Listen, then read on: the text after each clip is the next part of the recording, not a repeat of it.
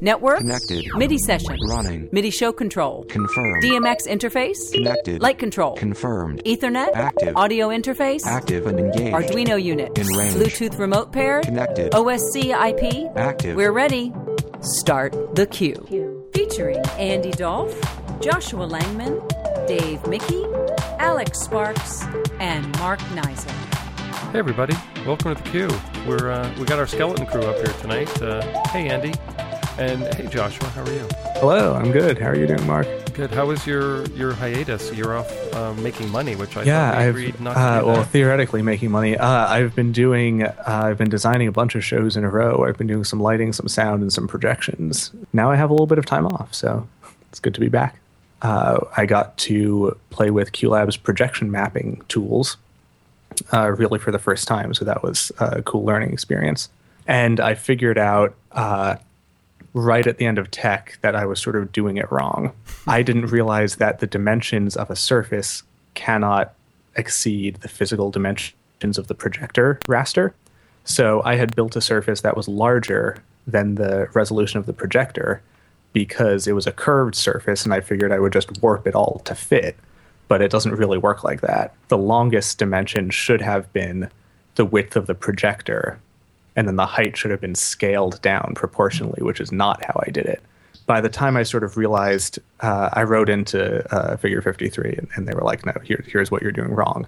And that was on like the last day of tech. So I didn't really have time to rebuild the whole surface. So I just cheated it by making the mask file smaller. To match the proper dimensions, and that worked out all right. And feathering the edges or something to make it not be so sharp. Oh, that's smart. Yeah, I mean, I always feather masks a little bit anyway. It just looks nicer. And in this case, this physical screen, these panels of fabric were assembled by the actors during the show. So there was a little bit of variability anyway with where exactly how they're going to hang and how exactly the actors are going to rig them. So there was some leeway and some feathering built in intentionally just for that reason. Huh. How interesting. What, how, when, where, why? FAQ the Q. You've got questions. We've got long and detailed technical answers. I've been researching getting an LED projector. It appears that some of the lumens are extremely bright, and I want to know, what is the difference between LED brightness and regular brightness? I have been frothing to get something much brighter than what I have. I was looking for something in the 5,000 lumen range, and I bought a LED 4,500 lumen projector from China, $280. It showed up. What? Does it work? It's literally like a kid's toy. It's so dim. You can't use it in any... I mean, I turned it on next to one of my 20 Dells that I have here, and those are 2,000 lumens, and it instantly wiped it out. You couldn't even see it in the daytime when it was on. How can you say it's 4,500 lumens? And the reason is because LED lumens and other lumens are different. Not true. That they lied in the marketing. What I read somewhere is that they're measuring lumens differently somehow. That's how they're able to say that. No, so here's the reality. There are two different things going on. I suspect that the specs for that projector are an outright lie. That there is no way that you could use that projector and get 4,500 ANSI lumens. I would believe that. You can stare directly into the lens, right up to your eye, and you're like, at night, in total darkness, it's usable. But useless in the daytime. But the cool thing is you can turn it on instantly, no cooling cycle, instant on, instant off. So it could be like a motion-activated light in your house or something. Yeah. That's the only way I can think to use it. But the thing is... that is definitely what you're looking for when you're buying a projector. Right. Throwing away $300. That's why you have to be really careful about specs. Because Lumen, to say a lot of audio people know that, if somebody says, oh, that speaker can do 100 decibels. Well, that doesn't mean anything. Right. It could be bad sounding decibels. But it doesn't even tell you how loud it is, because decibels are a comparison. Right. So 100 decibels reference to what? Okay, 100 dBSPL 1 meter away. Okay, now I know. Right. What that now I at least know how loud it is. Well, lumen is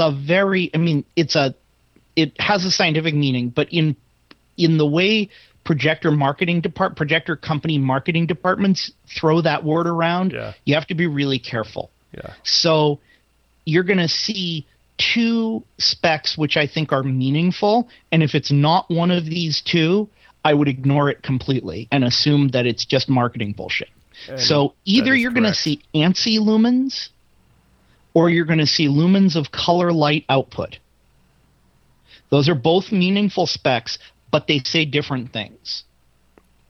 So ANSI lumens is measuring peak brightness. It's how bright is white. And what that means is, in a projector that makes white by mixing red, green, and blue, like an LCD projector that has 3 LCD panels, then that really tells you everything you need to know about that projector's brightness. When you deal with single chip DLP projectors, they have a color wheel, and they're doing red, green, and blue in sequence, and some of them do other colors. In addition, some have a white, some have more colors on the single chip. So in each frame, it flashes red, then it flashes green, then it flashes blue, then it flashes white, then it flashes maybe something else. Wow. And what that means is they can do tricks that make peak white brighter than the total of red, green, and blue. And so if you put a 5,000 ANSI lumen LCD projector next to a 5,000 ANSI lumen DLP, single chip DLP projector, you put them next to each other and you put real world content through them, typically the DLP projector will look noticeably dimmer than the LCD. Lumens of color light output measures the white, the peak brightness of white, when you add red, green, and blue. And so that's the true quote-unquote brightness across the whole spectrum. And in general, companies that make LCD projectors and companies that make 3-chip DLPs, both of those technologies are always using red, green, and blue and nothing else. They tend to specify lumens of color light output, and it'll be the same as their ANSI lumens. Manufacturers of single chip DLP projectors, I've never seen one specify color light output because it makes them look bad. Right. Because their color light output is maybe a third lower than their ANSI lumen number. Right. Well, I should have known when the manual was only in Chinese. I mean, I accidentally was screwing around with a menu, and I accidentally switched the menu into Chinese, and I couldn't figure out how to get it back to English.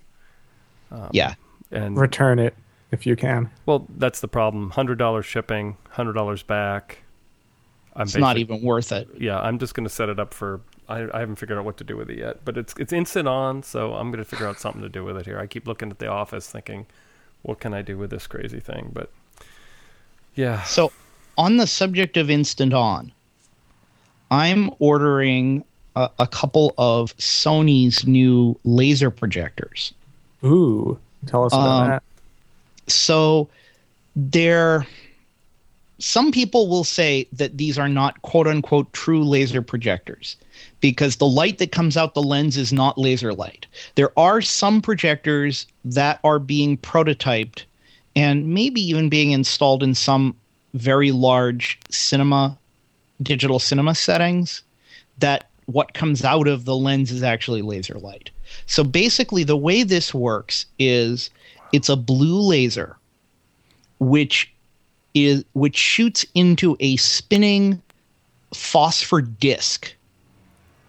And the blue laser basically just provides energy for the phosphor disk to make it glow.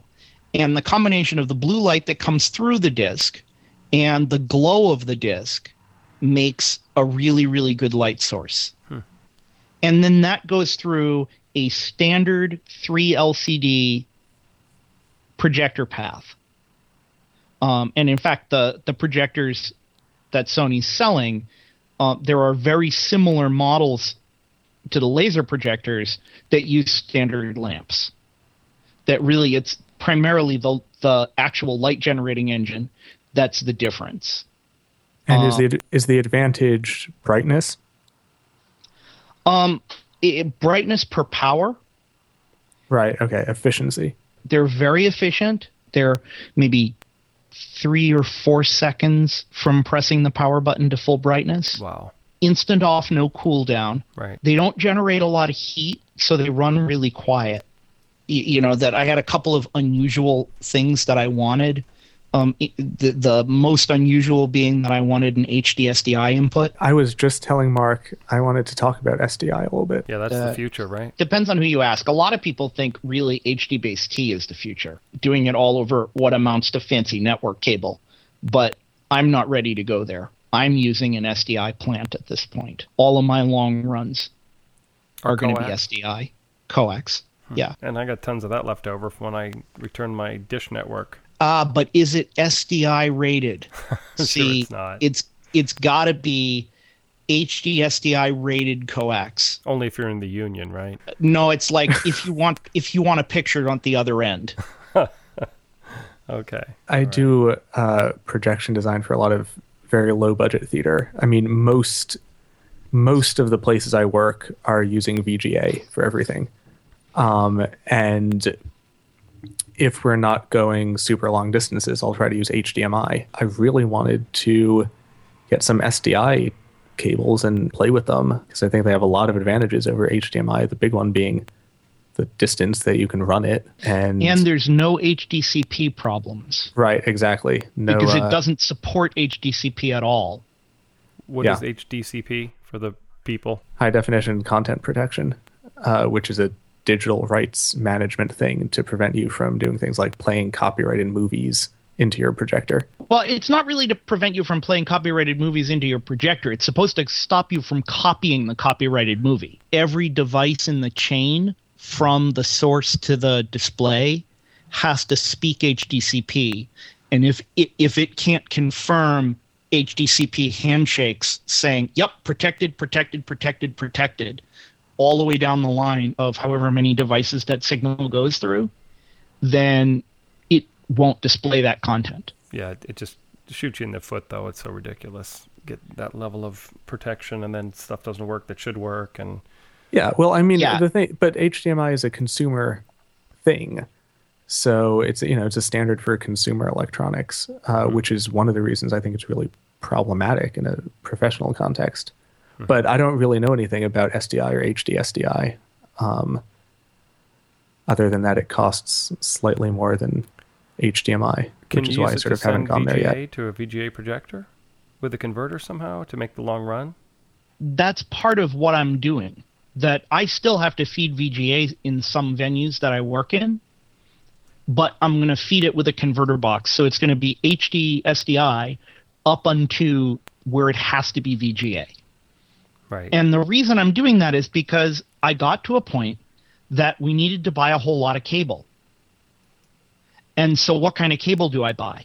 Ethernet. You can do most of it over Ethernet, but that has its own problem. Or do I buy VGA, the old standard? Well, that makes no sense, and it's super expensive. HDMI isn't reliable over long distances, so that doesn't really work. So that leaves me with SDI as something that makes sense. Do you ever do DVI, or is that just sort of dead? Pretty much never do DVI. I mean, DVI is no good over long distances. It's DVI is super easy to convert to HDMI. They're, for all intents and purposes, kind of the same thing. What I'm doing is basically going all SDI. And I have a bunch of converter boxes. So whatever I need to come out of somebody's laptop, VGA, HDMI, DisplayPort, I've got the right adapters and cables to turn that into SDI, run that to typically my switcher as SDI, and then SDI out of the switcher to the projectors. And if I have to, I'll convert back to HDMI or to VGA at the projector. And if you were going to send to SDI from QLab, would you use a Blackmagic device or some other kind of converter? Yeah, I'd probably use the Blackmagic converters. So instead of using whole external interface, you'd come out as HDMI and then convert it. Yeah. All right. Very, very interesting. It's a lot of information. Our guest today is Jeremy Hopgood. He is a tenured associate professor at Eastern Michigan University, where he created the Entertainment Design and Technology program, one of the only one of its kind in the country. He has designed scenery, lighting, projections, and sound for theaters throughout the Southeast and Midwest. He worked at the Williamstown Theater Festival in its Tony Award-winning season and is an artistic associate at Michigan Shakespeare Festival. Mr. Hopgood is a long-standing member of USITT. Welcome to the Q. Is that the Illuminati? I honestly don't know what that is because I'm the non-tech person on this thing. What is that? Yeah, you guys keep talking about the United States Institute for Theater Technology.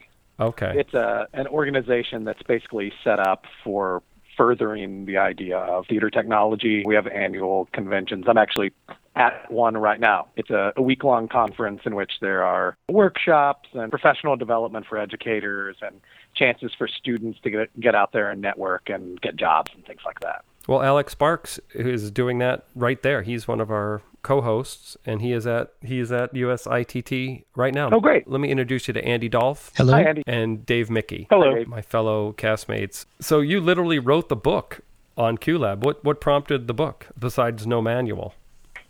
Well, you kind of hit the nail on the head there. I had been, like most of you guys from listening to your podcast, I've been kind of a long-time user and really happy with the amount of one-on-one discussion you could get with like Chris and the rest of the guys at Figure 53, but kind of surprised that someone hadn't just done the book at some point.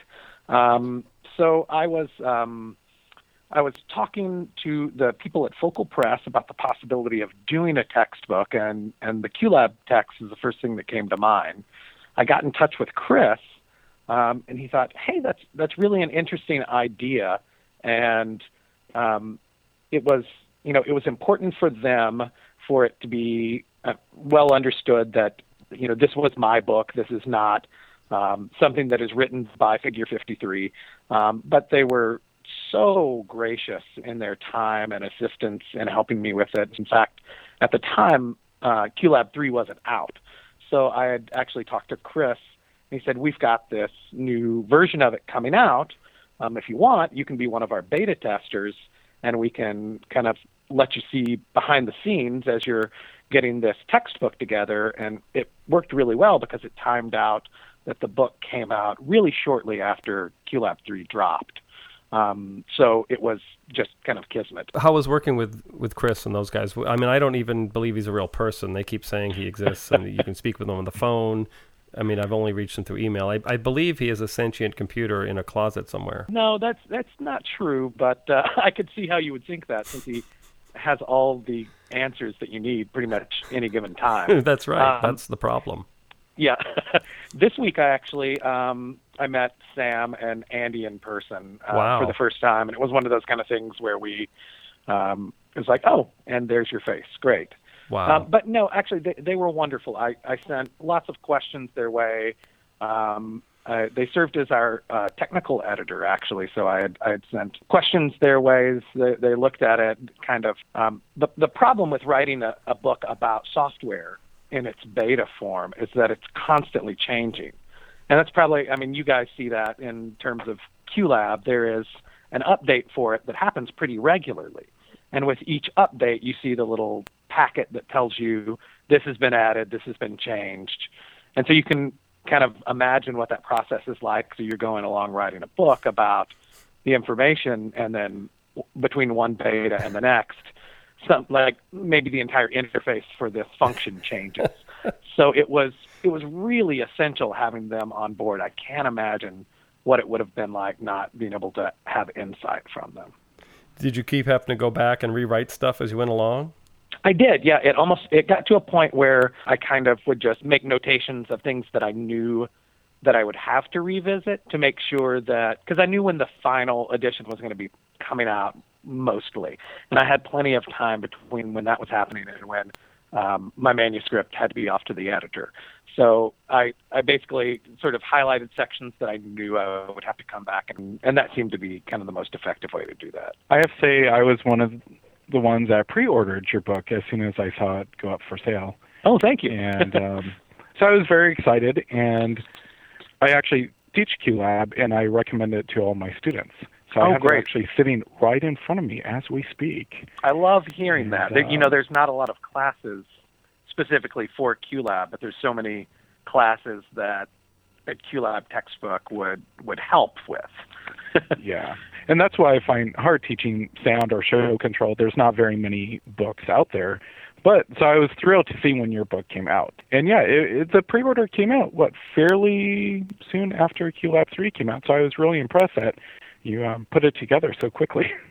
Yeah, it was one of those fortuitous things that, it never could have happened had I not just been at that right place at the right time and talking with the guys at Figure 53, and I'll be forever grateful for that. Why don't they have a manual? I'm not certain. I feel like a lot of it has to do with the fact that there is such a robust user community, and so many of the things are handled really well through their website, and especially on version 3, lots of the videos and things like that they have added. But I've never really talked on that with them about why they didn't go in that direction. I was very grateful after the book launched. They do have a link on the Figure 53 website now, actually, to sort of redirect people to buy it. And I thought that was very that's great. Well, I'm humbling that they would do that. So I'm super excited about reading it. I used to read, Playboy, but now I get more excited about reading a complete tech manual on OSC packets. And, my wife makes me read aloud from the forums when she can't sleep at night. And she goes out like a light.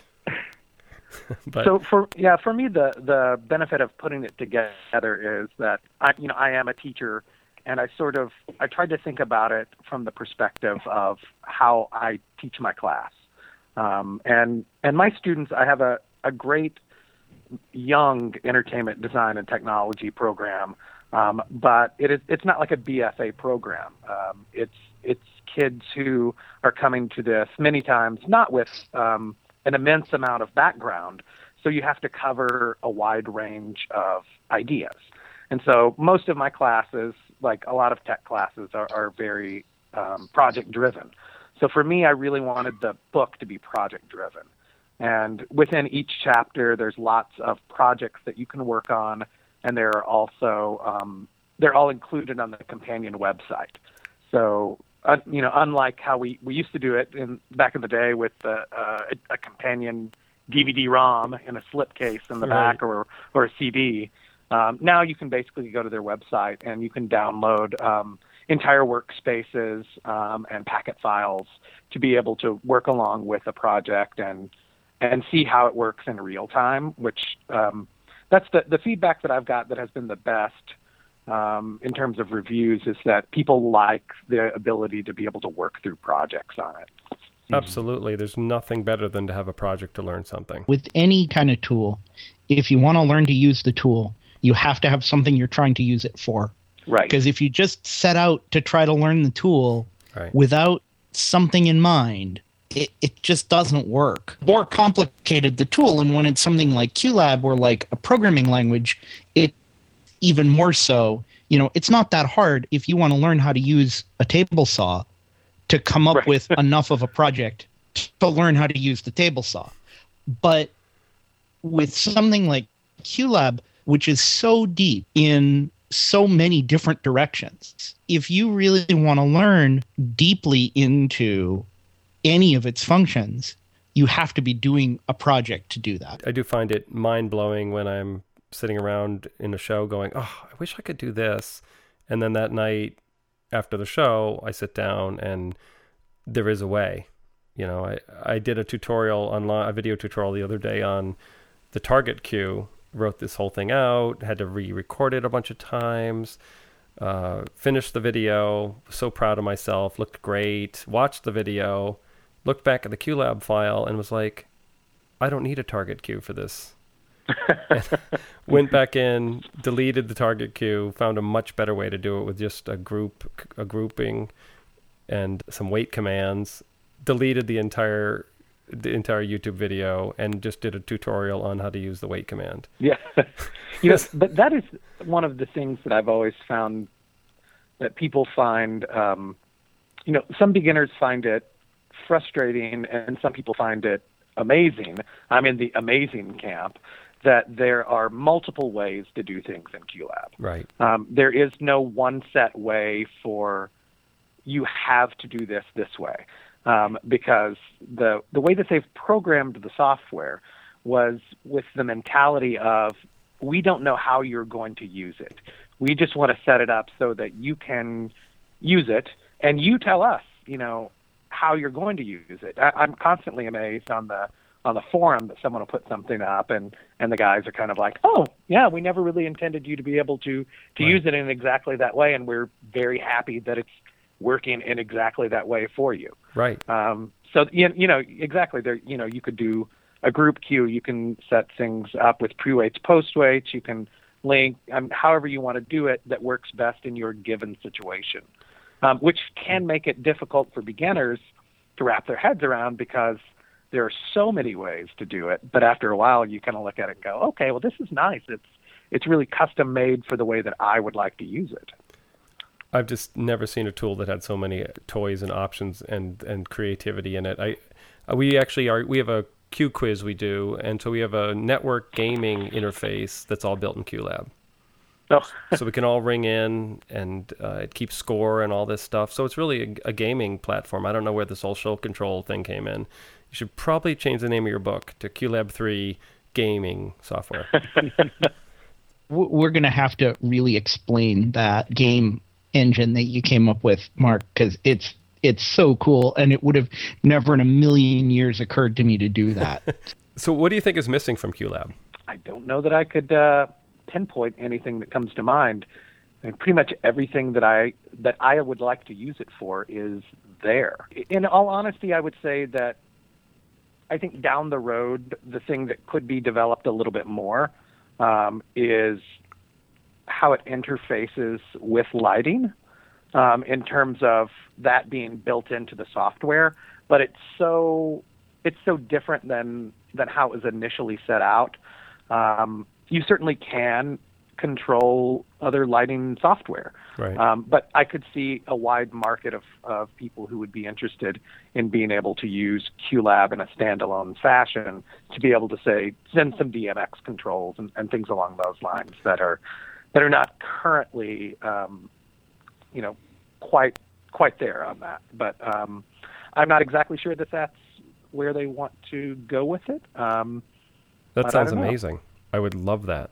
And a drag and drop sort of visualization program, and moving things around, and yeah, that'd be very cool. It would add a lot of complexity based on watching how Figure 53 works. That I think they would have to feel like there was a way to have most of that complexity or all of that extra complexity stay hidden if you weren't using it. Right. Before they would consider implementing something like that as a feature, and I think that that's a good thing. Mm-hmm. Absolutely. Do you use the target queue, and what can I use it for? I have to do a tutorial next week. I really don't use it quite as much anymore as I used to in sort of earlier versions of it. Yeah, it's kind of been replaced, right? A little bit, yeah. But I think that again, it's still there for people who want to use it in that way, and I think it's great. One of the great things that I found about the beta testing of this, and as the program has continued along, is that they've added function to it. And then sometimes there were things that were taken away for a little bit that they decided really needed to come back, and did, because I think that there's a nice community interaction that's happening there. Yeah, that I really like. Yeah, it's amazing. I really want to do a QLab convention where we can all meet each other and have demos of what things we do and look at everyone's workspaces and, oh, you did it that way. I never would have thought about it. I wanted to do it this way. Can you imagine just all of us nerding around together and hitting the bar? And I don't know. It is my fantasy. The Q Show convention. Yep. I'm ready. And I bought us, we've been joking about our onesies we're going to wear because we're going to look just like the guys from Ghostbusters. As an educator, I'm interested in your program you created. The Entertainment Design and Technology program? The Entertainment Design and Technology program at Eastern Michigan is set up as a Bachelor of Arts. It's not a BFA-style program purposefully, because what we want our students to do is to be able to kind of tailor-make their own multidisciplinary experience. So it's rooted in the theater program, and the foundation courses that the students are getting, some are things like three-dimensional design over in the art program, and then some of our basic core theater classes that are pretty common at almost any design program around the country or theater program. Outside of that, so the student comes in and you say, so what do you want to do with your life? And from an early point in their degree planning, it gets them kind of thinking about their trajectory. So let's say that we have a student that wants to do lighting design. I think one of the things that's a little flawed in the way that we've taught designers in theater for a long time is that we don't acknowledge that most of our designers, let's say you get an MFA in design, you go out into the field. At the highest level of professional design, most of these people are working outside of the theater quite a bit.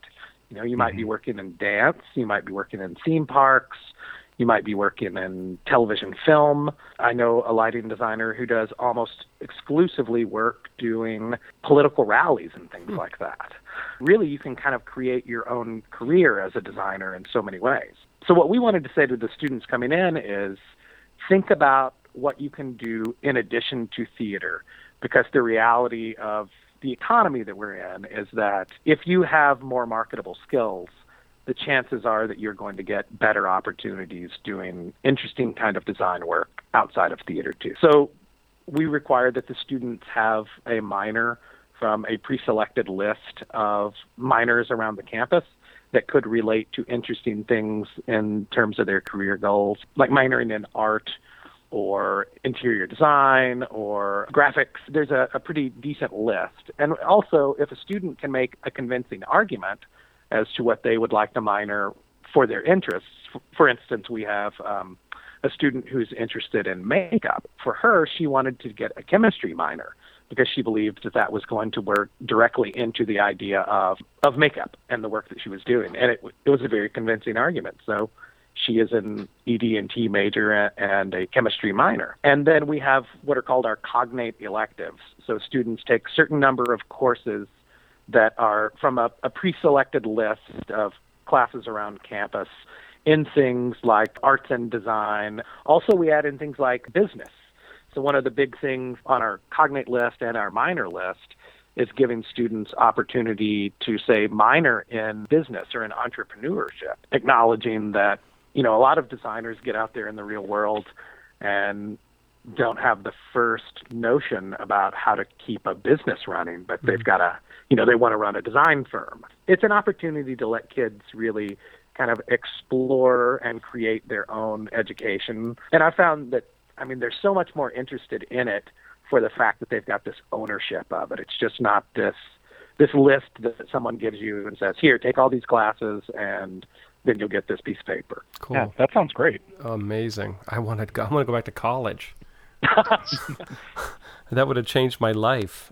I hear so many parents say that. That's actually, I feel like we're one of the programs that parents really like, which is, it's so weird for me working in the arts because I've always had to do the hard sell to parents. Like, don't worry, your kids are not going to starve. And they're looking at this like, oh, you mean my kid could also learn about business while doing this so that Right. there's a practical component to this and you're Right. actually talking about the real world. Well, I feel much better about that. Yeah. There's so many interesting posts you put on your blog as well. You have one recently about women in design and technology. And I got to say, I'm consistently stunned at how few women I run into when I'm touring.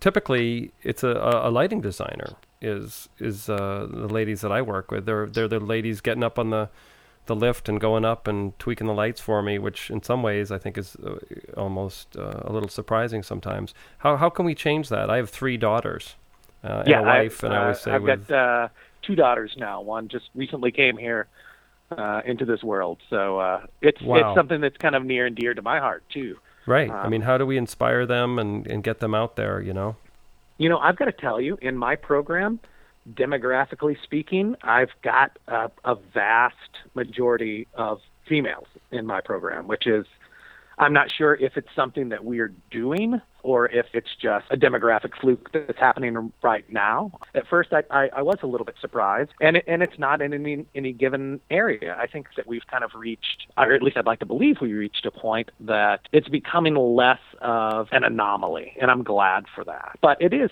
a difficult thing. My wife is a sound designer and composer.